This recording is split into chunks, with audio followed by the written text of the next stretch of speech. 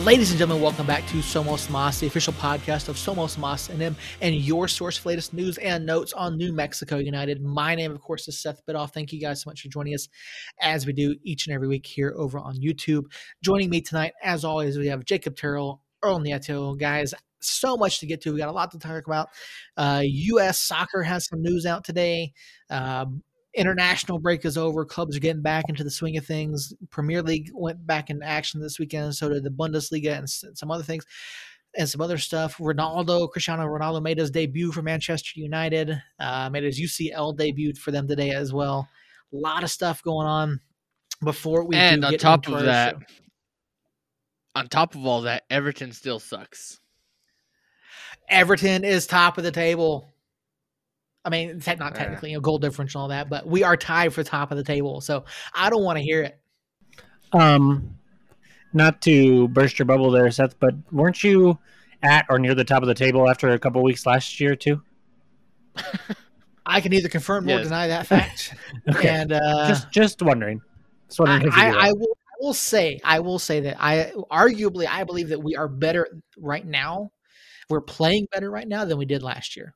Now, to be fair, we haven't played Liverpool, we haven't played City, we haven't played anybody, we haven't played anybody else in from the big six yet. But we've been playing well. We've scored multiple goals in all but one match. So a lot of good things looking forward to this season with Everton. I'm gonna watch the match from this weekend night when we get done. But this is the only time I condone that activity here.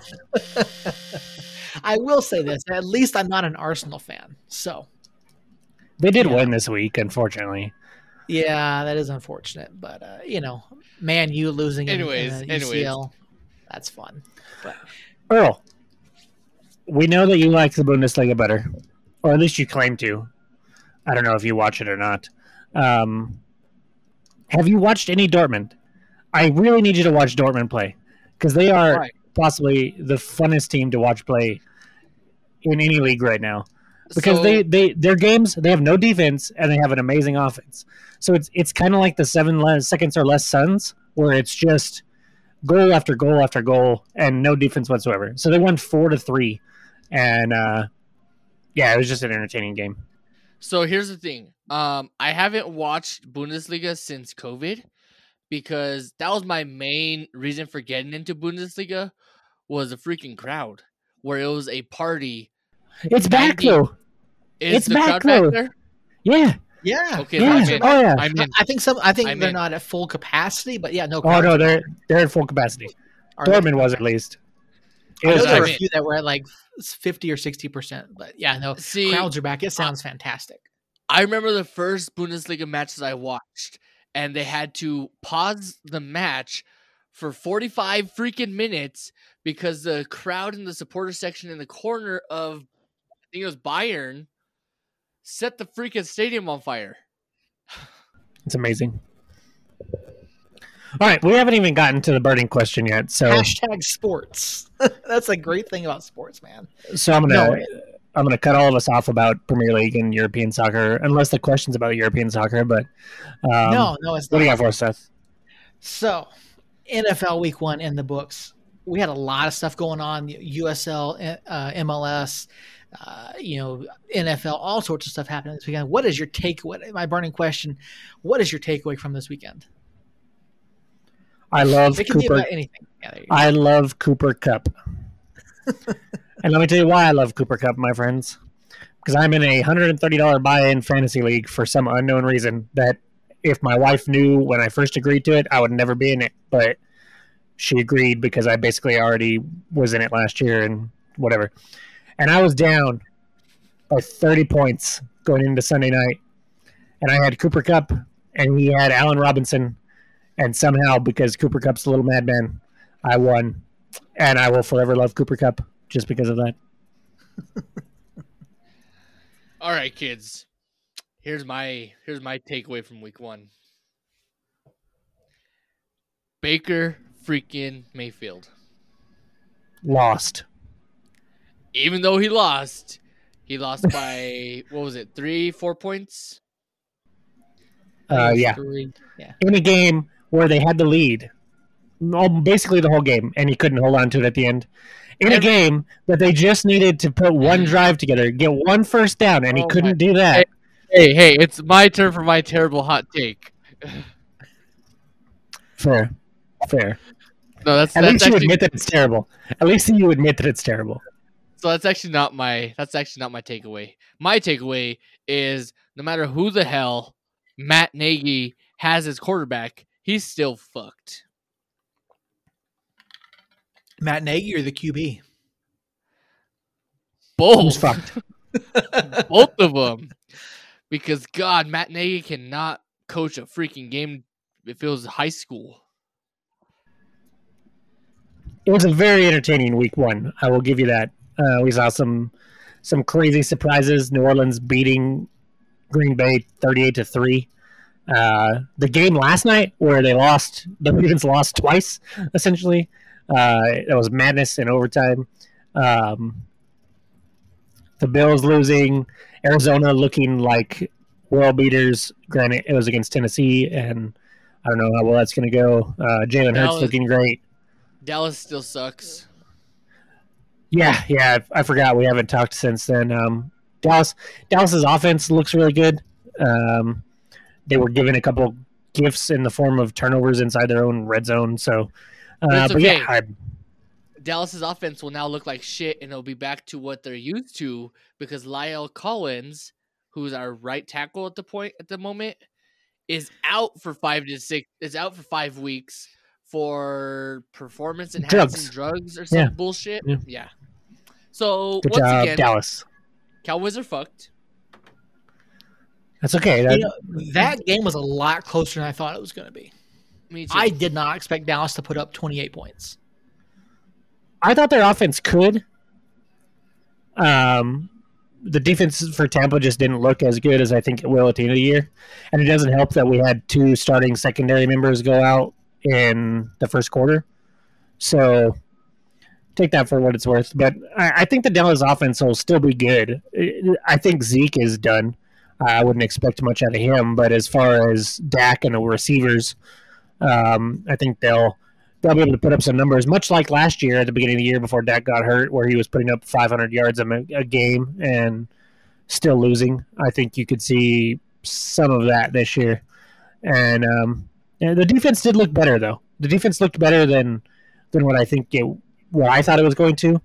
And they forced 2 fantastic fumbles. The interceptions are one was a Hail Mary and one went through the fingers of a player, so can't count on that. But the 2 fumbles forced were very nice. So I'll give them a little bit of credit and think that maybe they have a chance of winning that division, which kind of just says how bad that division is. Unless Philadelphia is for real, then you guys, Philadelphia's going to run away with it. But so it'll be week one. We're not going to overrun. It'll be between Dallas and Philadelphia, that's for sure. I don't see Washington doing anything unless they sign Cam Newton. But Fitzmagic is out for 6 to 8 weeks or something like that. They put him on IR. I don't think they gave him designation to. I don't think they even gave him designation to return. I think they did. No, they did. Oh, they did. Okay. Yeah, he's out 6 to 8 weeks. Okay, because I saw the IR designation, but I didn't see that they put it. The IR is different this year. So the IR basically just means you're out 3 games. Period. It's not like last year where it was only you could designate one player to put on IR to return. It's not like that anymore. It's basically like the 10-day disabled list for baseball. Injured list, not disabled. You can't say disabled list anymore. It's injured list. Gosh. Yeah, so Seth, how did we do? We're not trying to get canceled. How did we do on our questions? All right, good question. So we talked about it a little bit Sunday afternoon. I was waiting for the late games to update. So I didn't tell you guys this, but I was talking to Tyler Ortega, friend of the show, after the show last week, and I asked him first of all how he felt about Dallas against Tampa, and he said he didn't feel good about it. I said, "Well, hey, do you want to join us on our pick'em?" And Tyler is going to be competing along with us for the rest of the season. So Tyler Ortega. Yeah, so looking at our week 1 scores, none of us actually really did very good at all. Jacob, you did nail question number 1, first penalty called, false start. So you picked up a Nailed point it. for that. More interceptions, Dak or Jameis. You went Dak. The rest of us went Jameis. Of course, Nailed it.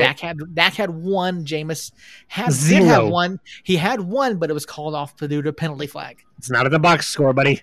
It's not I in the know. box I score. know. So 2 Jacob points for picked up me. a point there. Our prediction on which division allows the most points, and none of us got that right. That wasn't even close. I feel like I should get half a point because out of the ones that we did pick, I was the worst. But whatever, it's okay. Best QBR after week 1, of course, we said Brady and Rodgers, and Brady didn't have a bad week. His was pretty good. Like 60 something. Yeah, Rodgers Rodgers was terrible. His was terrible, but Pat Mahomes pulled that one out. How did nobody take Mahomes? What the hell's wrong with this? I figured Rodgers against the Saints D. The Saints D is not bad though. Well, I no, figured but I mean, it's Rodgers' Aaron revenge Rodgers. rally is what I Yeah. called. But yeah, But Rodgers then- did not look good on Sunday at all. So here's the crazy part about that stat for Rodgers. If you take every pass and you spike it in the ground, you're averaging like 38.3%. Rodgers was at 33.2%. You know what I heard though, and what I heard it, and then I looked it up to verify it.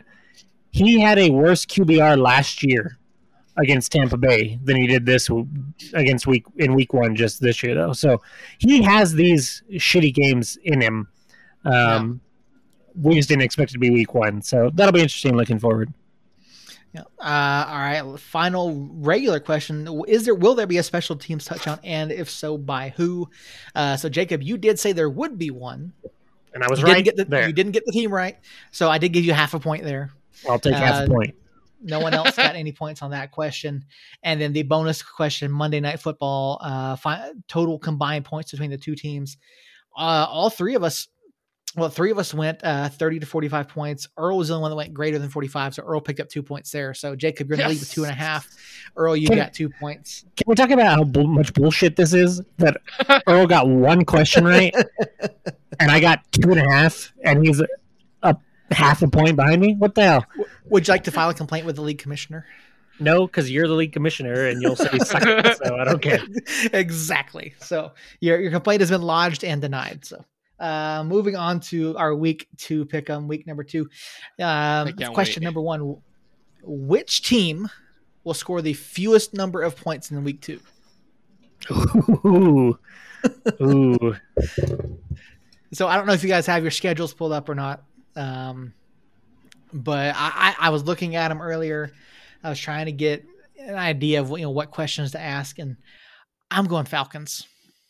There were a number of teams that did not play well at all on Sunday. We go the Bears Giants. struggled.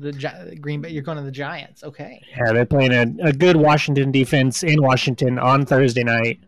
That just short week. That just screams the offense is going to suck because the offense sucks anyways. So, thinking that's not going to end well for the Giants. No, probably not. Earl, I love the self-hatred that you have going on there, picking the Falcons. As a Falcons fan, that makes me feel good. Yeah, oh, man, I was, I had my concerns coming into the season because the Ravens or the Falcons?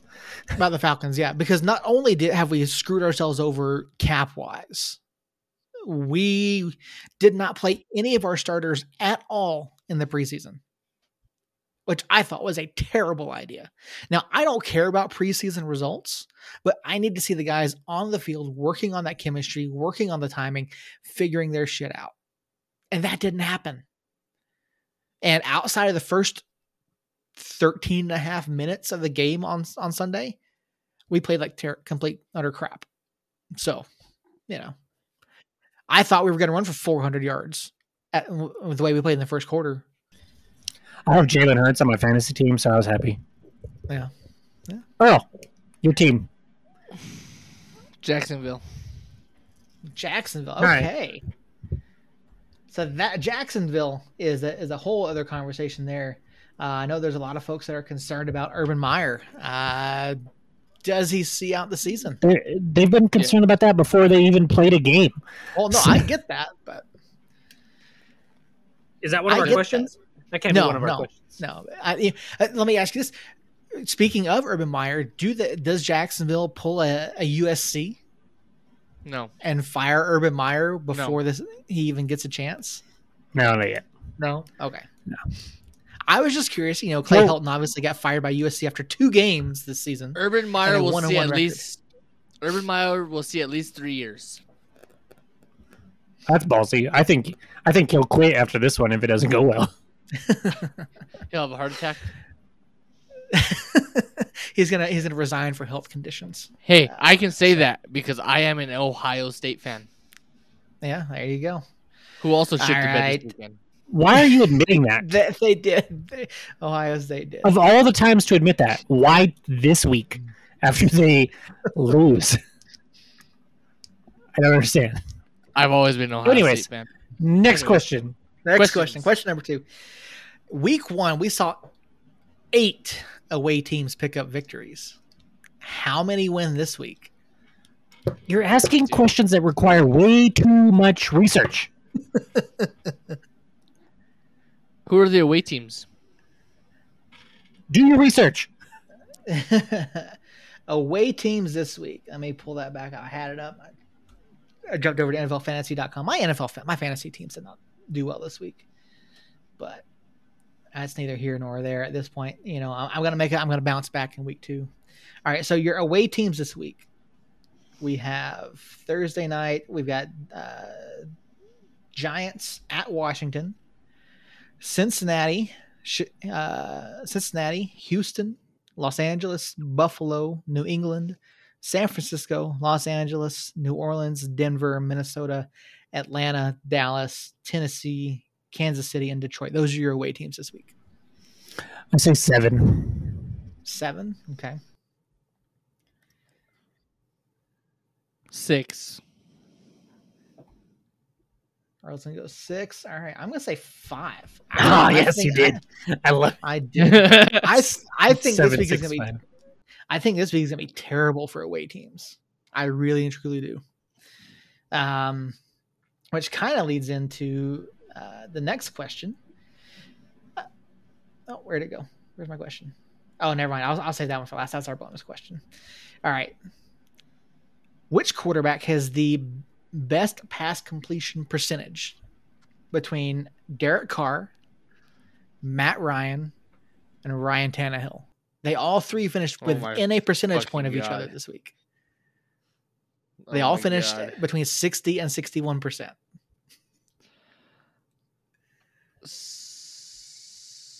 Derek Carr, of course, will play against Steelers. Matt Ryan, of course, plays against Tampa Bay. And then Ryan Tannehill plays against Buffalo. Ryan Tannehill plays against the Seahawks. That's right. You're right. That is correct. Matt Ryan. I will say Tannehill. I'm saying, what's his fucking name? The first guy. Carr. Carr, that guy. Tannehill. All right. So Tannehill for Jacob. Carr for Earl. Yeah, looking at those matchups, I got to go Carr. Because I do not trust. You are dumb. I don't trust Matt Ryan against Tampa Bay. I don't like the Falcons offense right now. Well, okay. To be fair, you gave us 3 shitty options this week. That was the point. Because Carr goes up against the Steelers, who their offense looked like shit, but their defense was absolutely incredible. So I just went with the quarterback facing the best or the worst defense there. And I think the Seahawks, while not a bad defense, are not near the Pittsburgh, Tampa Bay type. So, I mean, that's a good argument there. I mean, you could definitely look at it that way. So, I mean, and that was what I tried to do. I tried to make it tough. You got 3 quarterbacks who struggled in week 1 to an extent. Going up against good defenses. So, all right, week 1, 4 players rushed for 100 yards: Mixon, Mitchell, Melvin Gordon, or Harris. Do any of those players do it again in week 2? Which Gordon. Harris ran for 100 yards? Najee. Najee didn't Harris. run for 100 yards. Damian Harris for. Oh, okay. Yeah. That makes sense. Yeah. Yeah. Joe Do any of Mixon, them? Do any of them do it again? Yeah. Is that the question? Yeah. Which of those 4 will do it again? Wait, there's 4? Yeah, those 4. Joe Mixon, Elijah Mitchell, Melvin Gordon, or Damian Harris. Who's playing Dallas?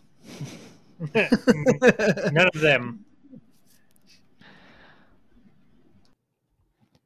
Who does Melvin Gordon play? Let's see. Denver plays Jacksonville this weekend. Earl. Melvin Gordon. I'm going to say none of them do. None of them. Okay. I actually like Mitchell against Philly. Oh, you're Philly ballsy. gave up. Philly gave up some yards on the ground on Sunday. 86 yards in the first quarter alone. So, But then they woke up, and that's all they got. Well, no, then Atlanta was behind, so they couldn't run Yeah. because they were behind. no, that's exactly it.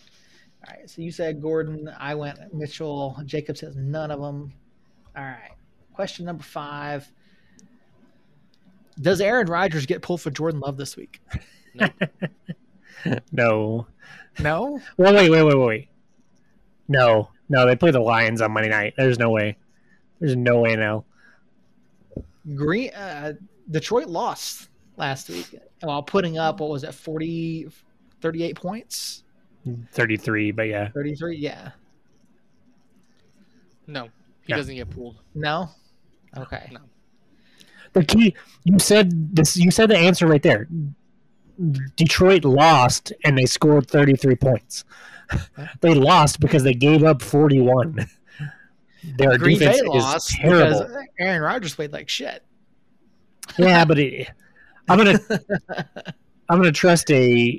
say that 2 things. 1, the Lions defense is a lot worse than the Saints defense, and 2, I'm gonna trust Aaron Rodgers 20 years of good games to 1 bad game to start the season. So no, he doesn't get pulled. Unless the only way he's gonna get pulled is if they're winning 41-0, and I don't think that's gonna happen either. So no, he does not get pulled. Okay. All right. I think that might be a no from all of us there, but it would be interesting to see what happens if Aaron Rodgers does not perform well again, and the Green Bay could be in a situation in Week 3 if Aaron Rodgers has 2 terrible games to start the season. So who knows? And on to our bonus question for the week. AFC and NFC West both finished undefeated after Week 1. Which division of these 2 stays that way, if either of them? None. None. Okay. I don't know who they play, but there's no way those 2.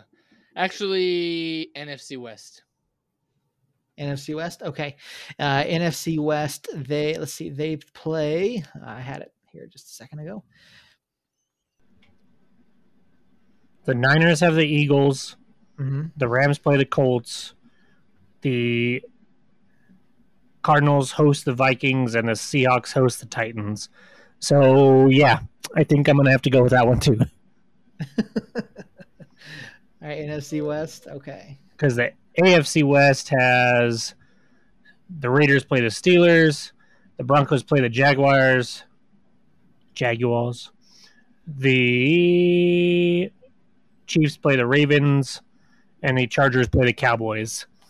So that one's an interesting one. It's just the Steelers one that holds me up. I don't know if the Raiders are going to beat the Steelers. So the other one, I feel like they're all going to be heavy favorites in the NFC West matchups. So I will actually take smart money and say no, nobody does. No. Okay. So I didn't look at all these matchups like in depth earlier. I did look at the Cowboys game. The Cowboys are currently a 3-point underdog in that one. So I don't think the Lions are going to be that big, but I think the AFC West stays undefeated after this week. I think those are some good matchups for them. So So we have an AFC, an NFC, and a neither. Yeah. So somebody's getting 2 points. Somebody is. Earl, do we have any flags left? Did anyone reach out to you? I still have a whole whopping 11. Whopping 11. Okay, I've still got some too. So, guys, if you're listening to this either on YouTube or later in the week, we do still have blackout night flags that we are giving away. So reach out to one of us on social media, and we'll get in touch with us. We'll get you a blackout night flag. Probably meet up with you like Saturday night or something. So please let us know if you're interested. If you want one of them, I think we've got like 13 left. So let us know. We'll get you guys a flag. So. All right, so there we go. So we had you guys' takeaways from the weekend. My takeaway from the weekend: there was a lot of bad football, NFL, USL, MLS, Orlando City. I'm not sorry, but USL, there was some bad football, and of course New Mexico United went down to Austin, and they kicked the crap out of them, right? Yes. Right. No. They did, right? Oh, wait. No, you mean to tell me they went back to what they were doing before the Colorado Springs match and looked terrible? Yeah. Somehow they went down to Austin and decided to go back to playing a 2 defensive mid set against an Austin Bold club that has struggled to score this season, despite having success the previous week. After dropping JPG from the starting 11. And for whatever reason, JPG and Michael Azira started side by side as defensive mids. And United lost 1-0. Michael Azira gave up a penalty late in the second half. United couldn't find a winner. We couldn't do anything. Like the first half, we sat back, and I've watched this match 3.5 times. 3.5. God bless you, Seth. God bless you. That's good because I haven't watched it the whole time. There you go. I watched enough for all of us because I wanted to understand why the hell we played the way that we did. What were we doing? And why did we make the changes? Like, we made one change to the starting 11. One. And there was such a dramatic impact on how we played from Saturday against Colorado Springs to Friday in Austin. Yeah, Harry's got a great point there. Austin beats San Antonio and New Mexico United in a week. And this was a team that, Austin Bold's a team that, Harry and I were talking about. Harry thought that Bold had basically thrown in the towel. They looked like they had. I mean, they're getting rid of guys. Their coach. They promoted their coach to sporting director. They brought in a new coach, and things weren't looking good for this team. They were on the downside. They hadn't been playing necessarily well. They're a terrible scoring club. And Troy Lesesne, I like to say trust in Troy. Troy is the coach. Well, I just don't understand. I don't understand this change. To me, watching it in the first half, it looked like we were content to sit back, pick up, try to defend, play on the counter a little bit. But how can you counter when you've got 20 yards between your forwards and your midfielders, and there's no connection going forward? And then you don't start the second half by bringing in someone that can bring in a spark when you're trying to put that energy out there. And yes, we looked better in the second half. We didn't look great by any means, but we had attempts in the second half. We had one shot in the first half. No, we didn't. One. It was blocked. The USL still counted as a shot. We had one shot, according to their website, in the first half.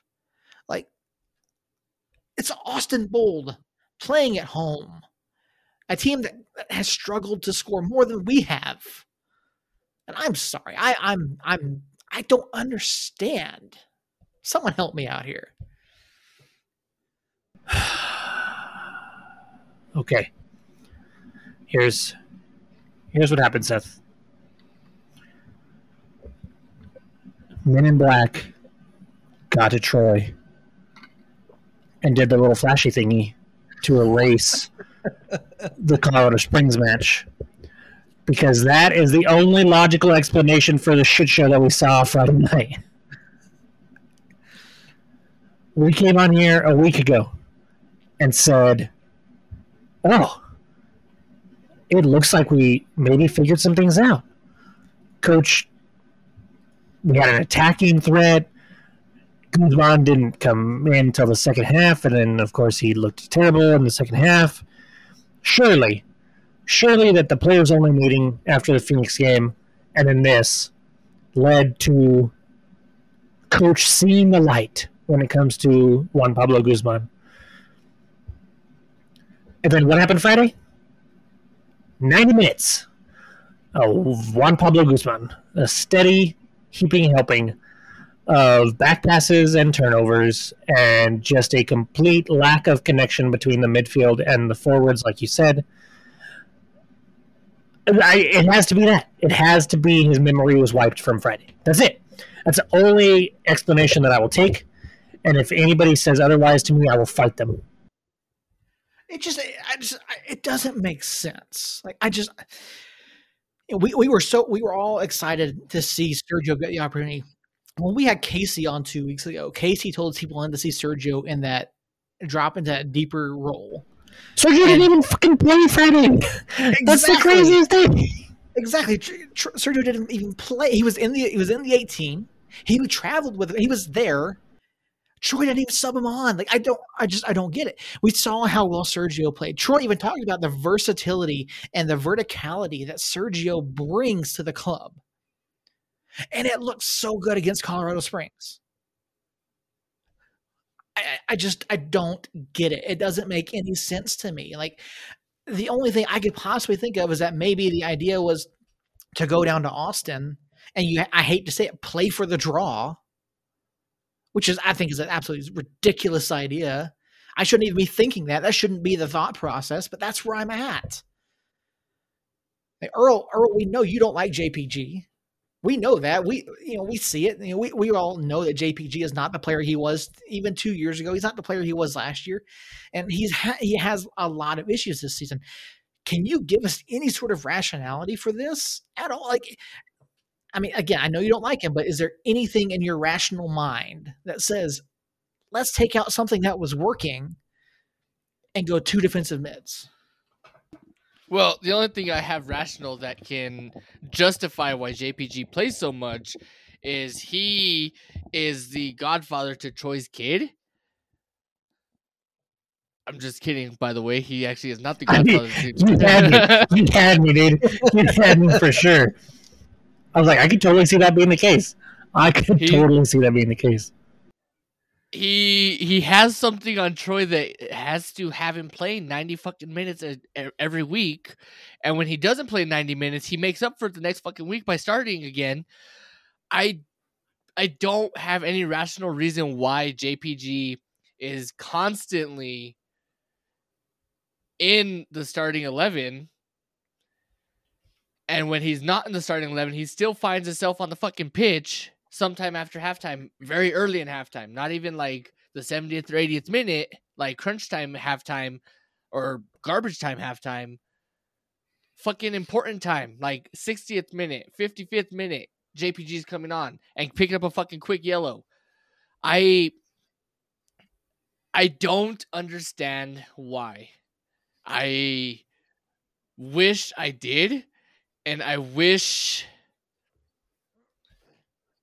I don't even know what to say. I don't. I wish there was a way we could ask Troy nicely on why the fuck JPG keeps playing. Well, I tried to ask. I asked him somewhat nicely, about JPG being dropped after the Colorado Springs match. I tried to make it like, hey, JPG being dropped worked. Sergio had a great night. I don't understand. Like, I get that Juan Pablo is very technical with the ball. I get that. And there's a time and a place for that. Thank you, Earl. Thank you. Is he? Is he right now? I could see maybe last year, maybe the year before. But this year, he has not been very technical with the ball, unless you want to talk about him technically giving up a lot of chances for the other team. So Sunday, I watched the match, or 33 minutes. You started to watch it. Because Saturday, I was spending time with my family. Friday. It was Friday night. Friday night and Saturday. I spent 2 days hanging out with my wife. Surprisingly, she didn't fucking kill me.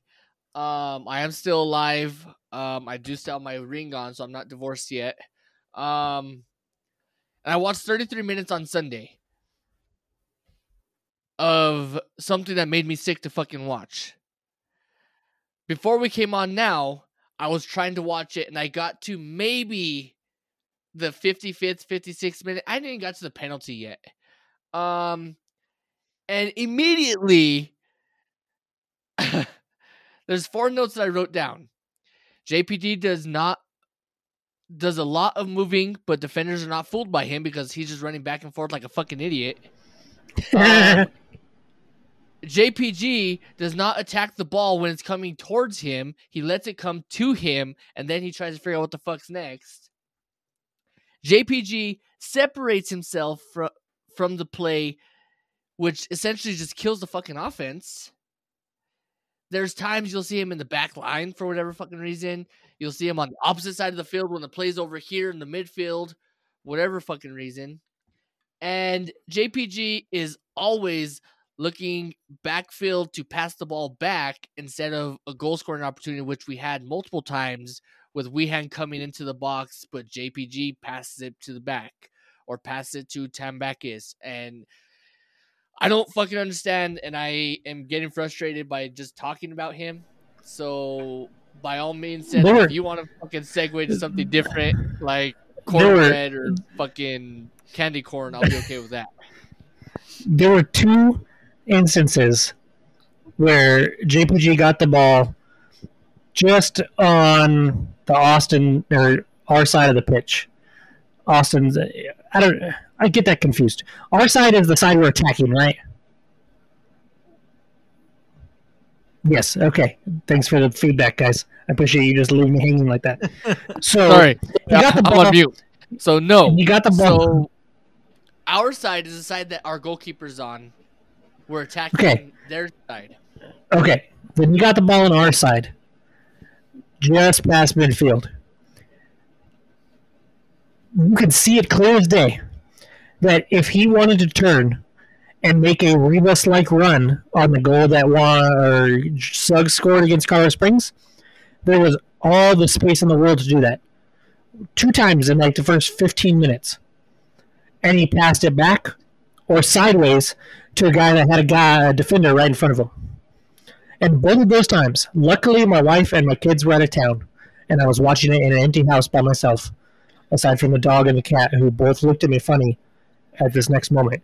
The second time he did it, I literally threw a pillow at the window, not the TV, because the TV is worth way more than a window. I literally threw the pillow at the window and screamed, "Go fucking forward," much louder than that. And that little incident right there pretty much summarizes the Juan Pablo Guzman experience. Especially, see, we've been bagging on this all season, right? But for us to actually get a glimpse, just a small 70-minute glimpse against Colorado Springs of what life could be like if we had somebody there that actually tried to attack. Because we had that small 70-minute glimpse, it made Friday that much more infuriating because we saw what would happen if somebody in Juan Pablo Guzman's position that actually would attack. We saw what that could do, and it led to a beautiful goal by Suggs. And now the first Rivas got the hockey assist on Weehan's goal. Maybe Guzman is in that position, but Guzman doesn't make that pass. So he might be exactly where Rivas is standing at that particular time, but I don't think he sees that pass. So to just have somebody that sees the field, sees the pitch from a mindset of, we need to get the ball in their net. What can I do with this ball at my feet to do that? And gives us the best opportunity to do that. To Guzman, whose thought process is, we have to keep the ball out of this other team's net. How can I make it to where they almost score, but my keeper saves my ass. Those are the two thought processes that I saw different between him and Rivas. And I don't understand how anybody on the coaching staff could look at the difference there between those two and think, yeah, Guzman for 90 minutes with Azira, that's a good idea. Let's do that. Let's do that for sure. I don't get it. And this is by far the closest I have been to the hashtag Troy out movement. I still love Troy. I don't want him to lose his job. I just want him to realize that you have a better option than Guzman in that position. Play Rivas there. We don't have a whole lot of... there's no Open Cup. There's no any other competitions going on right now. So you have... Where are we here? We have the 18th, and then the 22nd, and then the 25th. And then we have a week off, and then Wednesday, Saturday, and then a week off, and then Wednesday, Saturday, and then a week off. Rivas can play that position in all of those matches. I don't care. Run him into the ground because he's our only hope. I honestly think that you could put Illich, you could put Sandoval, you could put Moreno, Wehan, any combination of two of those three up on top. And as long as Rivas is the one pulling the strings in Guzman's spot, I think our offense will be great. So I don't care how much you rotate the squad around that. Rivas and Azira, Rivas, and even if it's Rivas and Guzman plays Azira's role from the Colorado Springs match, that's okay. Rivas and Tinari, I don't care. Rivas and Isidro, I don't care. It just cannot be Guzman and Azira or Guzman and Tinari again this year. You definitely can't do that in a 3-4-3. Like with the system that we're playing, like throwing two defensive mids in there. I mean, we were talking about, a little bit earlier before the show, we were saying, look at how the U.S. men's national team played the other night. Similar setup where they had defensive mids in there and no one to play that ball going forward, no one to fill that space in the middle. Mm-hmm. And in this 3-4-3, you can't sit out there with JPG and Azira. You can't, because again, they don't have that verticality. They can't have it go forward. Now, if you want to play like a 3-2, a 3-2, whatever, 3-4, no. Have a cam in there. Have someone in that cam role, that central attacking mid, that can help be that link up there between the two defensive 3-2. I'm trying 3-2. I don't know. I don't even remember what for. I had it figured out in my head the other day. 3-4-1-2. Yeah, 3-4-1-2. Like, do that. Put two at top. Have that cam in the middle. Have that person that can drop deep and get the ball and go forward with it. Then you could have Juan Pablo and Azira, or Juan Pablo and whatever you want to do. Put Azira and Tinari in there for all I care. I don't give a crap. Put a cam in there to help fill that gap. Put a fucking Rhino in there, you'll probably get better results. Yeah, then you've got something. But you can't leave that, that 20, 25 yard gap between your forwards and your midfields and expect to be able to go on the counter like we tried to play, or try to have any sort of attacking vision. You can't do it. And we're all Stephen Ace tonight, apparently. Yeah, I just don't understand how you find something that works so well and then you're so quick to get away from it.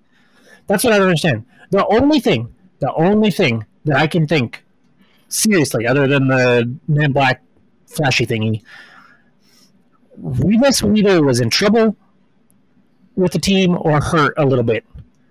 And he wasn't hurt enough to not be in the he wasn't hurt enough to be on the report, but they were trying to get him a game off for whatever reason. Or maybe coach looked at the schedule and said, okay, Austin sucks at attacking. We can probably get a goal there, which doesn't make sense because Austin's defense has been very good. So you need more attacking players in there than anything else. So I don't know what he was thinking there, but maybe he was saving him, and the stretch that I just mentioned from here on out, maybe he was saving him for that. I don't know. That those are the only two things that he was either injured slightly or needed a rest, or he was in trouble of some kind. It was disciplinary. I don't know. Those are the only things that make any semblance of sense to me whatsoever. Because if you look at any other logic, it doesn't make sense. Not after the Colorado Springs match. Not after the way he played. He was my man of the match. I know Josh had the counting stats, but Rivas completely changed the way we were able to attack against Colorado Springs. And so just for that reason, I gave him man of the match. And he did have an assist and a hockey assist, like I said. So to come off of that match and then not see the pitch, and then not only that, but, you know, I liked Najim last year. He's kind of turned into a Guzman to me this year. He just doesn't seem fiery. He doesn't seem into it. He's been making poor decisions. Somehow he was the man of the match against Austin, which I guess is just because everybody sucked so bad. They had to give it to somebody. But to have him play 90 minutes as well didn't make sense to me. The subs, we talked about the subs real quick. We had Schmidt come on in the 45th for Tete, which I think was Tete probably picked up a knock, would be my guess. And, yeah, he did. He kind of picked up something right there before the halftime. And so that I can understand. But then in the 69th minute, when it's still 0-0, and we're fighting for every point we can possibly get right now, including 3 points for that match, he decides to take off Weehan and Suggs, who, aside from Rivas, were the best two players against Colorado Springs, takes them off. Now, he put Brucey and Moreno in, and I'm okay with those two subs coming in. Just how are you going to take Suggs and Weehan off? Weehan was the only player that looked decent in the first half, and he was just decent. Not good, just decent. So you're going to take Weehan and Suggs off and put a Moreno, who just started on Wednesday for El Salvador, and Brucey, who you've seemingly forgot about since you signed Najim. Those two didn't make any sense to me. The Illich for Sugg or for Azira, that was him going, oh yeah, we need offensive players out there. What am I doing? And then making that sub. And so I don't know. It was probably the worst managed game that I have seen in New Mexico United, and I know others might not agree, or others will say that it's been poorly managed all season. I'm not going to go that far, but this one, I don't know. I mean, we just are beating a dead horse now because we just can't understand what the fuck we just saw. But listeners, if you're out there and you have a different take, let me know, because we obviously seem to think similar thoughts here, and I cannot figure out what just happened. Well, let me ask you this, Earl. You know, going off of Jacob's line of thinking, if the idea was to rest Sergio for the stretch of matches coming up, if the idea was to bring off, you know, Bees and Josh to give them a little bit of rest for the stretch of matches coming up, why not look at potentially bringing in guys like Armando or Dane, or, you know, some of our academy guys, some of these academy contract kids, throw them in there. I mean, if Sergio did have a minor knock and you're going to sit him down, why not bring in one of these young kids? Why not bring in an academy kid? Why not bring in Christian? Give these guys an opportunity to play. I mean, they're bound to give you more energy than some of the other guys out there. Like, you got any thoughts on that, Earl? No, I don't. Like I said a while ago, I'm pretty damn sure that my great grandma, who's dead by the way, had more energy than JPG. Like we said before, I feel like it could have been a tactical move to rest some of the key starters, such as Tenari, Rivas, Amando, for this next 10-match stretch, because they're pretty close games. I mean, you play the 3rd, you play the 6th, You play the 9th. You play the 17th, 20th, 23rd, and 30th. So yeah, so they're pretty tight, close games in a matter of a month. So that could be the option. I'm sorry, that's the 9th. Yeah, I said 9th. So that could be what was going on, was just getting some rest. But to answer your question, no, I don't know why we wouldn't put in some of the younger stars like Nava or any of the academy kids that have signed their first team contracts, or even someone that's been sitting on the bench all year long and is pretty much essentially getting the same treatment as what Sammy Sergi got last season in Touche.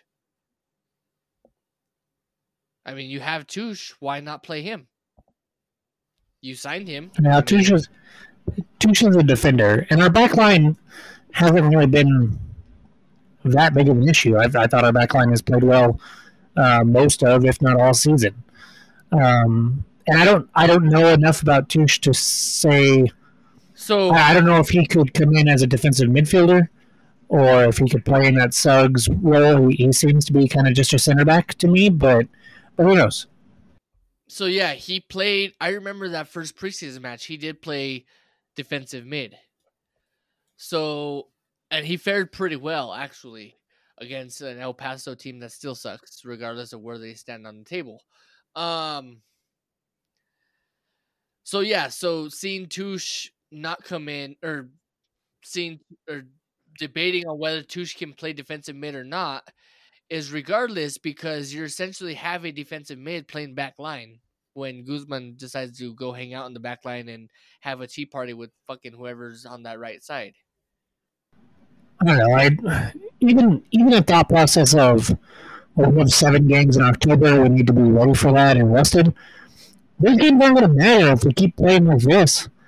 It's not going to matter because we're going to be out of the playoffs. We're not even going to have a chance. Now, I think mathematically we're not going to be eliminated for a long time just because everything's so close right there in that Mountain Division. But just morale-wise, if we end up losing Saturday and some other teams like Austin and Colorado Springs and San Antonio get some victories, then it's going to be a very, very hard uphill climb. And it might take a situation like year one where we took care of business on the last night, but we needed help as well. Shout out Colorado Springs. Sorry, Harry, for the bad memories. That I don't want to have that situation. I want to just make the fucking playoffs. And so what would have helped a lot more to me is winning this damn game in Austin and playing the lineup that we think should be played and that has shown the most offensively, while, mind you, not sacrificing much defensively. Colorado Springs, the most dangerous club in the USL going into that match, with Rivas as that center mid, didn't scare me. They had an own goal, which was ugly, but it wasn't like they had some beautiful lead-up play and then Hodgberry put the ball in the back of the net. They sent it across and it wasn't dealt with properly. That's all that happened there. So we had so much attack and didn't lose anything defensively. How are you not sticking with that? How are you making the one change that you cannot make in that position? You could have changed 1,000 other things in my head. You could have put freaking Schmidt in for Ryden, and I would have been okay with it. Don't put Guzman in for Rivas in that situation. That's exactly what he did. He did the one thing that the majority of the fan base is screaming not to do. He did the one thing that was going to cause a reaction of, why is Guzman starting? And I saw that at least 2 of those comments on every single post on social media, whether it was Twitter or Instagram or Facebook on the New Mexico United page or in the Mexico United Nation. Every post that I saw of the starting lineup had comments on it saying, why is Guzman in there? It's the only thing that you could have done to get that reaction is to put Guzman in, and that's what he does. Is he trolling us at this point? Is that all it is? Is he just trolling the Troy out guys? I mean, if he's that aware of hashtag Troy out, I mean, then, kudos to him for playing, the meta game there. But I don't know. It's hard. It's hard to understand. It's really hard to understand why that decision was made. And, I mean, we were talking the other night. I said, I've got so many questions that I want to ask. And, as a fan, I want to be hypercritical of it. I want to. As media, I know that I can't be because I'm not going to get an answer out of him. But I don't understand. I mean, I felt like we played well defensively, start to finish. I feel like we played well defensively. We limited their chances, for the most part. We looked pretty good at the back. Made some nice recoveries. Alex had some nice, saves or some nice reads on some balls. And so I thought, again, if we had that spark in the second half, maybe we could have done it.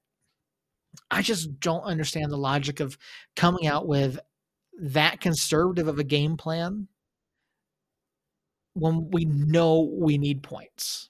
I just don't get it. And you mentioned earlier the USA match. Was it Wednesday or Thursday? Wednesday, I think it was. That gave me hope at halftime of the New Mexico United match, because that first half of the USA match was the worst soccer I've seen played by professionals in ever, probably. Except for when I watch Arsenal play. That's the only time it might be worse. But Berhalter made the right changes at halftime, and it changed the whole dynamic of the game. So at halftime of the United game, I was like, okay, awesome. We still got some hope. Coach obviously sees the difference between Rivas and Guzman. Coach is going to make some changes here. He's going to bring Moreno on for Cedro. He's going to bring Rivas on for Guzman. He's going to bring Schmidt on for Tete, and that's it? What? That's what he did? And then it just we looked better in the second half. We did. But that's not good enough. I'm not going to sit here and go, oh, but it's okay because we looked slightly more attacking for 15 minutes coming out of halftime. No, that's not okay. It's just not. It is this club, both Troy and Peter and the team, the players, since the media day that I went to way back in March, May, April. I think it was April. They have all been, we want a championship. It's all about a championship. We want to lift a cup. That's what our goal is. And for that to be their goal, and then to see these dumb choices, which I know I'm not a soccer coach. I get it. I have followed this team religiously for 3 years. And I know that Guzman is not the right choice to be in that position next to somebody of his similar ilk. You have to have a Rivas in there. You have to have a Moreno in there, a Weehan in there, playing next to them and dropping back and getting that and creating. But if you drop a Moreno or a Weehan, then you lose somebody up top. That's why it's got to be Rivas. And you got to have Moreno and Weehan and Sandoval up top. That's what it has to be. I don't understand it. And for a team that's preaching about cups, man, we're a long way from a cup. And if it's going to be interesting if we miss the playoffs to see what Peter does, because Peter wants a cup probably worse than anybody, and I could see him going, "Hey, this isn't working. We got to figure something else out." So I don't think it'll happen, even if we miss the playoffs, but we can't be losing 1-0 to Austin and having zero attack. The halftime stats that I had were we had 54% of the possession, 1 corner kick, 0 goals, 0 shots on target is what I have on But I took a picture of the halftime of the match that they posted on there. Compared to 8 shots, 1 on target for Austin. We are the better attacking team. We have to be. We have to be the better attacking team going against Austin. And we weren't by a lot. Ah! Yeah, I don't know. I don't know. I mean, we can sit here, we can armchair coach, we can armchair manage, we can talk until we're blue in the face, and I think I honestly don't know that there's not really anything more to cover about the match against Austin Bold. I mean, we didn't play like we should have. We didn't play as well. We disagree with the lineup. We disagree with how the subs were handled. We disagree with the game plan. Something's got to change. Something's got to change for Saturday night. And, looking at, I honestly don't know. I mean, other than we've talked about taking JPG out of the lineup, being more attack minded, we have to go forward. But, and against a team like Real Monarchs, like, we cannot be afraid to go forward and be aggressive. Earl, what do you think Troy's takeaways were from the Austin Bold match, and how does he adjust that to what we need to do Saturday night against Monarchs? I'm hoping that he notices that JPG is not the answer. I'm hoping even if he does stick with JPG for whatever godforsaken reason, he doesn't do it with Azira next to him. I'm hoping he noticed that Rivas and Amando are 2 incredible players that need to be started and can have a fire that goes beyond off the pitch. I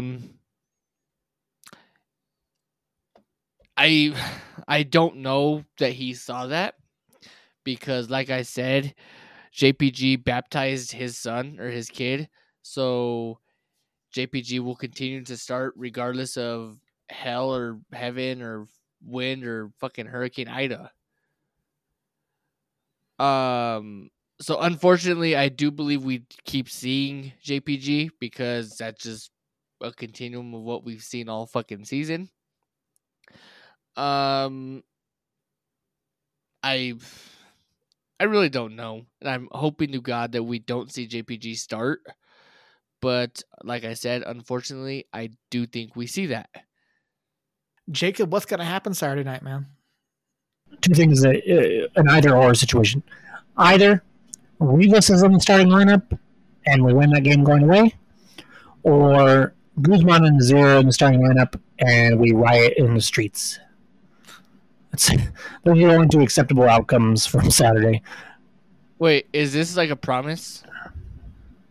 I will pick it the next home game if Guzman starts Saturday.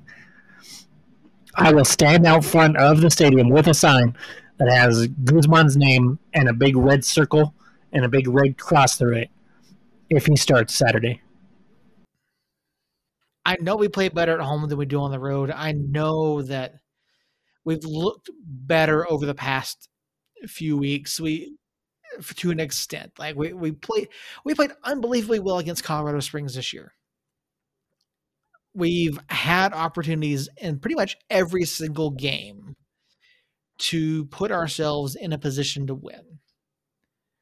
And if we lose to Monarchs on Saturday, if we get less than 3 points on Saturday, if we get a draw, if we lose, like, I don't even want to think about what happened if we lose, but if we draw on Saturday, that's going to, no matter what happens, that's going to feel like a loss. It's just going to, because we can't lose to a team like that. If we draw or lose on Saturday, consider me pressing the panic button.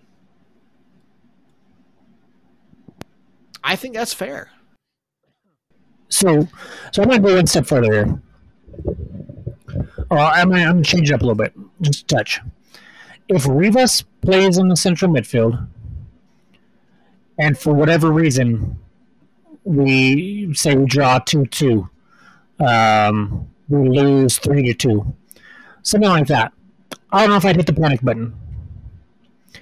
Guzman could start in the midfield with Azira or Tenari, typical what we've seen before Colorado Springs. If that's the lineup that's out there, even if we win, I'm hitting the panic button. Basically what I'm saying is if Guzman starts, I'm hitting the panic button because it shows a complete lack of ability to separate results from emotions from Troy. That is what I think is happening. Because I don't see how a soccer mind like Troy, he knows more about soccer. He's probably forgot more about soccer than I will ever know about soccer. And so to me, I think it has to be, I have this Guzman guy who's been with the club for 3 years and has sacrificed so much for us and has just been a great team player, been there every day, is a veteran. I've got to start him. I just have to. Emotionally, I have to start him. And if he's doing that instead of actually looking at the results on the pitch, then that's a problem. And that is a reason to panic more for me than if we were to play the right process, as in Rivas is out there, Guzman isn't, or Guzman is next to Rivas, I'd be okay with that. But if Guzman, if the two central midfielders are the same two that we've seen most of the year in Rivas in Guzman, and name another player that's not Rivas. If that's the case, then I'm hitting the panic button before the match even starts. Because that just shows to me we're not going to learn from what we've seen. And it doesn't matter what happens on the pitch. That seems to be the starting lineup that is going to play 95% of the time, and that's a problem. So if Rivas plays, I'll probably freak out even if we lose. If we draw, maybe not. But I've got it right here. Right here. Just a little. It's my panic button right there. And if Guzman's in the starting lineup next to Tenari, Azira, Isidro, anybody like that, I'm freaking out. And I'm hitting it. I will also say we win 4-0. There you go. That's the way to go on the limb. I mean, Monarchs are sitting last in the division. They have a negative 18 goal differential. They're sitting on 16 points. And I can't help but think that we come away with 3 points here. Because not only do we need 3 points, I feel like this is a team we should beat. This is a team that we should not struggle with. And I mean, we shouldn't have struggled with them at any point this season. We have to finish. We have to play aggressive football. We can't sit back, especially at home. 10 matches to go. 10. I mean, who knows? Maybe we go on a run and we win 10 straight matches. We pick up 30 points. We finish on 58, and we're all like, oh, everything's fine. No, we didn't. We weren't worried about this season at all. We didn't have anything to worry about. We have faith in this team. But looking at our remaining matches, Lou City, we've still got RGV. We've got San Antonio. I'm going to stop you there because yes, I do have faith in this team. Only if JPG is not around. As long as JPG is there and starting, then I don't. I don't have faith that we can pull out 3 points with JPG making stupid boneheaded moves that cost us every fucking match.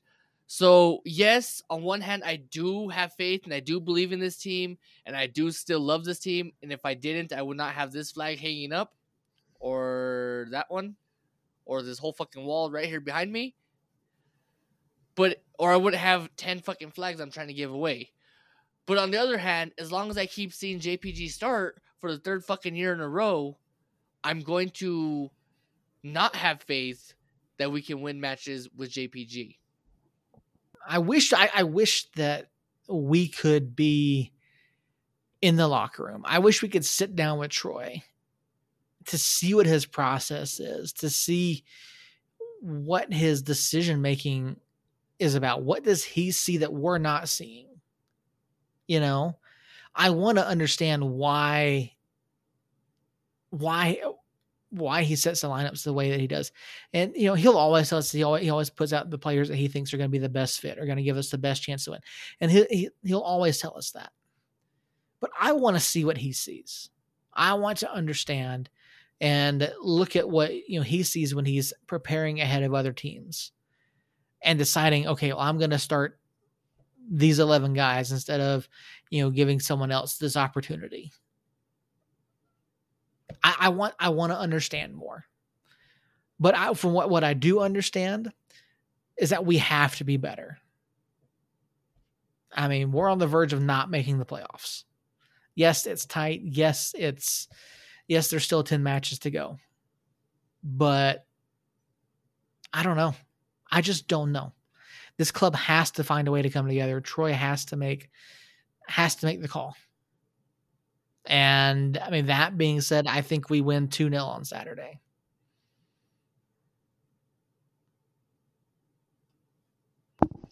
So I have two different scores. The first That's not one, how it works, Earl. listen. The first one is a JPG list score, and that's 3-0. The other one is a JPG starting score, and that's 3-2.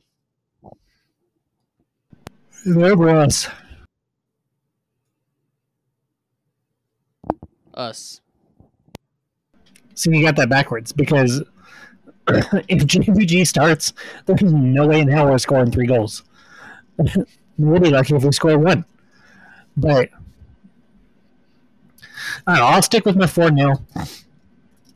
I'll have faith. I think that's going to happen at least some point this year. But I can almost guarantee it'll happen in a game that Guzman does not start unless Rivas is beside him. Because I don't know, man. If you could make that sound, if you could type out that sound that you made a few minutes ago, if you could type out that sound, that's the name of this title. That's the title of this episode. It's just that's the name of this title. I don't know how you have to do that. What you have to do to put that as the title, but that's it right there. Because I think the proper title is. Yeah, I mean it's basically the same thing. It's you can go.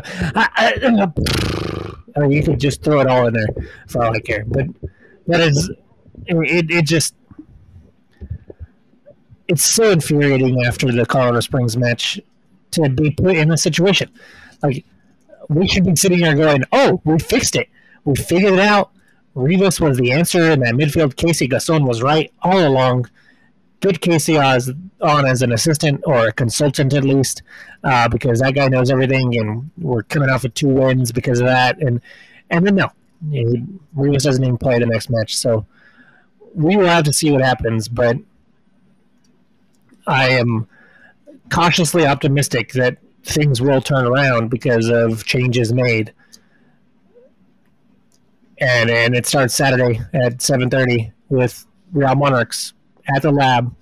I think all 3 of us are going to be there, and we'll get to witness it firsthand if that's the case. Maybe it's just a thing where Rivas is only starting at home, and the away matches we're going defensive. I don't know. I don't think we're in a position to play that kind of strategy right now, though. So we'll see. We've got 10 matches left, I think. Yep, 10. Yep, 10 matches left to. Don't judge me, all right? I was counting already before you said, yep, 10. So, and for all I know, you were doing what I do, which is when you guys ask me a question, I just go, oh, yep, mm-hmm, and I'm not listening at all. So, yep, sure. So yeah, 10 matches left for us to fight to make the playoffs. We are still in 6th place, I believe. honestly have been scared to look at the standings. How many points back are we of a playoff spot? 4. That's what I thought. So it's an uphill battle, but we have teams that we're trying to chase on the schedule still, which means those are 6-point matches instead of 3. So we'll see. We'll see. Hopefully, Rivas is in the lineup, and we're coming back here next week talking about a 4-0 win and how surely this means things are going to change. So with that, I think I'm about done as far as that is concerned. You guys got anything else? No. Earl looks like he's dead, and I don't blame him. Yeah, this podcast will be very interesting next week, no matter what happens. I can guarantee that. But I'm almost positive that if it ends up being a Guzman Azira midfield to start, and we draw or lose, I think this is what you're going to hear a lot next week.